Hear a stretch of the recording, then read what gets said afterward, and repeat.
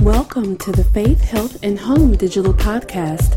I am your host, Makeba Giles. Here we share information and resources for physical, emotional, and spiritual well-being to help families live an inspired lifestyle and encourage healthy living. Thank you for joining us.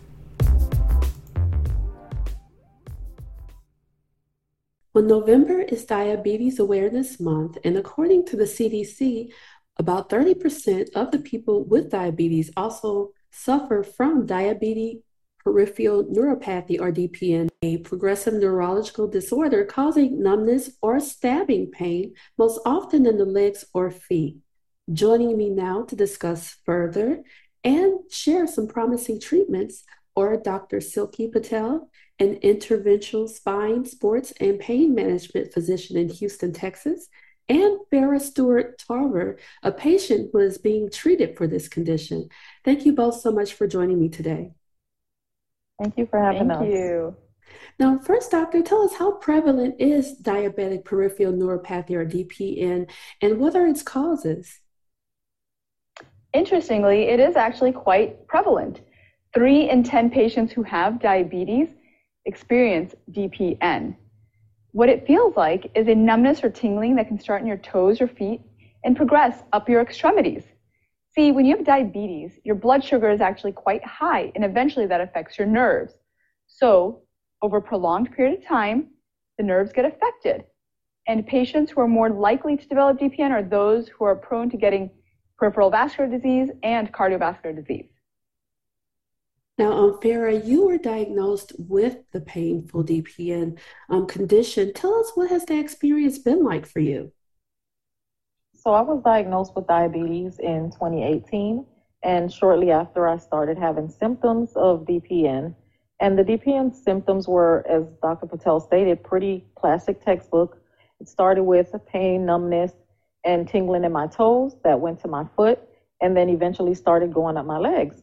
I'm a registered nurse, and I have a mom who also suffers from DPN, so I knew the symptoms, knew what to look out for, and what to report to my healthcare providers, which I did.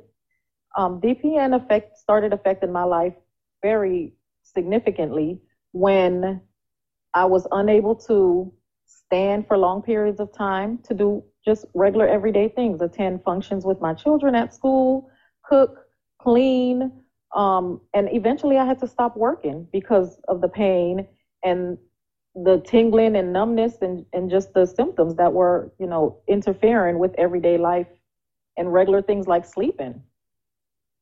Oh, wow. Thank you for sharing that. Now, you mentioned that it cost you to have to stop a lot of things. And we know, as being a parent, that can be quite stressful. How did you manage those emotions going through that and your mom daily duties? Well, managing the emotions were difficult because I did go through a period of depression and anxiety. I developed anxiety during that time. The good thing is I have a very supportive husband, and I have older children who were able to help with my younger one at the time. But I mean, it's kind of difficult when you want to attend an event or you want to attend things, because I was a very active mom before, where I would chaperone and join everything they had at school, and it got to the point where I was unable to do that. So it was difficult. Yes, thank you so much for sharing not only your journey, but everything you went through emotionally as well. And Dr. Patel, tell us, how is DPN being treated? So unfortunately, there's no cure for DPN. However, there are ways to manage its symptoms. So when a patient is referred to me, I like to start with conservative measures such as compression stockings, physical therapy, oral medications.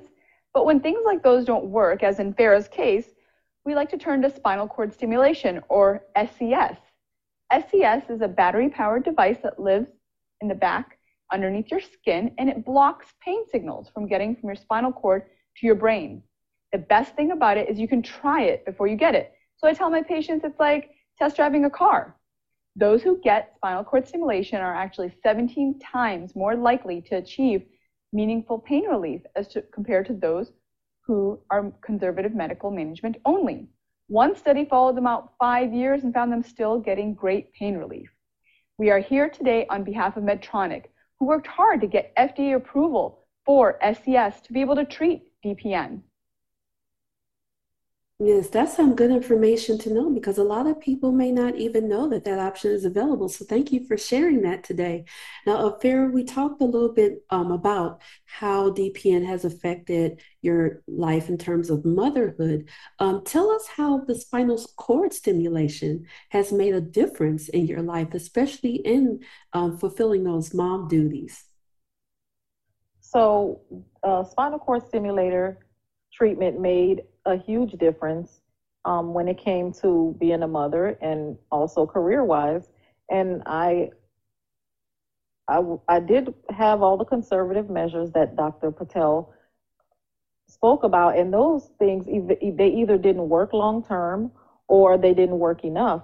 And she suggested spinal cord stimulation, and I went through the trial period, which was about 5 days, where you wear the device externally, you go home, you perform tasks that you normally would perform, and you kind of make note or keep a diary of pain relief and how much pain relief you're having. And the device worked very well. So we moved along to getting the permanent implant, which I have a Medtronic Intellis device, and things are so much better than they were prior to me getting the spinal cord stimulator. I've been able to do more activities. I've been able to attend more things with my youngest daughter, with my older children. I've been traveling more, and I've gone back to teaching classes and being able to attend visits and appointments and meetings with clients. So it's made a tremendous difference in my life. That's wonderful to hear, and especially with you being a registered nurse, you know how things can impact you or not impact you. Like you said, not everything works for everyone. So it's good to hear, coming from someone who has that background, that this is really a beneficial treatment for DPN. Now, Dr. Patel, what advice would you like to give to people suffering from painful DPN? How would they start their conversation with their physician? Well, first of all, I would like to tell them not to give up hope, because although there is no cure, the symptoms are actually quite manageable. So what they should do is find an interventional pain physician who can take that journey with them, all the way from the conservative medical management, all the way through physical therapy. And then if those things don't work, to be able to talk to them about spinal cord stimulation or SCS, because not everybody is a candidate. However, if they can get implanted with SCS, it is a great way to get back to living the life that they want to live. Absolutely. And tell us, where can people go for more information about the spinal cord stimulation, plus everything else we discussed today? There's actually a great website. It's called dpnrelief.com. Lots of great information on there. Wonderful. And lastly, just let us know, Farah, what type of advice would you like to give for someone who's living with DPN? The advice I would like to give is that there is hope. Be persistent, and as Dr. Patel stated, go to dpnrelief.com to see if you can get information on providers that will be willing to go the distance with you, from conservative measures to possibly getting that spinal cord stimulator if you're a candidate. Yes, absolutely. Having that community of support is important. And again, that website is dpnrelief.com. Definitely visit there to find out more about this new treatment, as well as all the other information you need about DPN and how to set that journey forward if you're experiencing those symptoms or if you know that you're living with DPN currently. I want to thank both of you so much for joining me today. Thank you for sharing this important information. And Farah, we wish you the best of luck in your journey. Thank you. Thank you for having us. Thank you so much. Thank you for tuning in to the Faith, Health, and Home digital podcast. For transcripts of this episode and others, visit our website at faithhealthandhome.com. Also, be sure to subscribe to our podcast and connect with us on Facebook, Instagram, YouTube, and Twitter. Thank you again for joining us.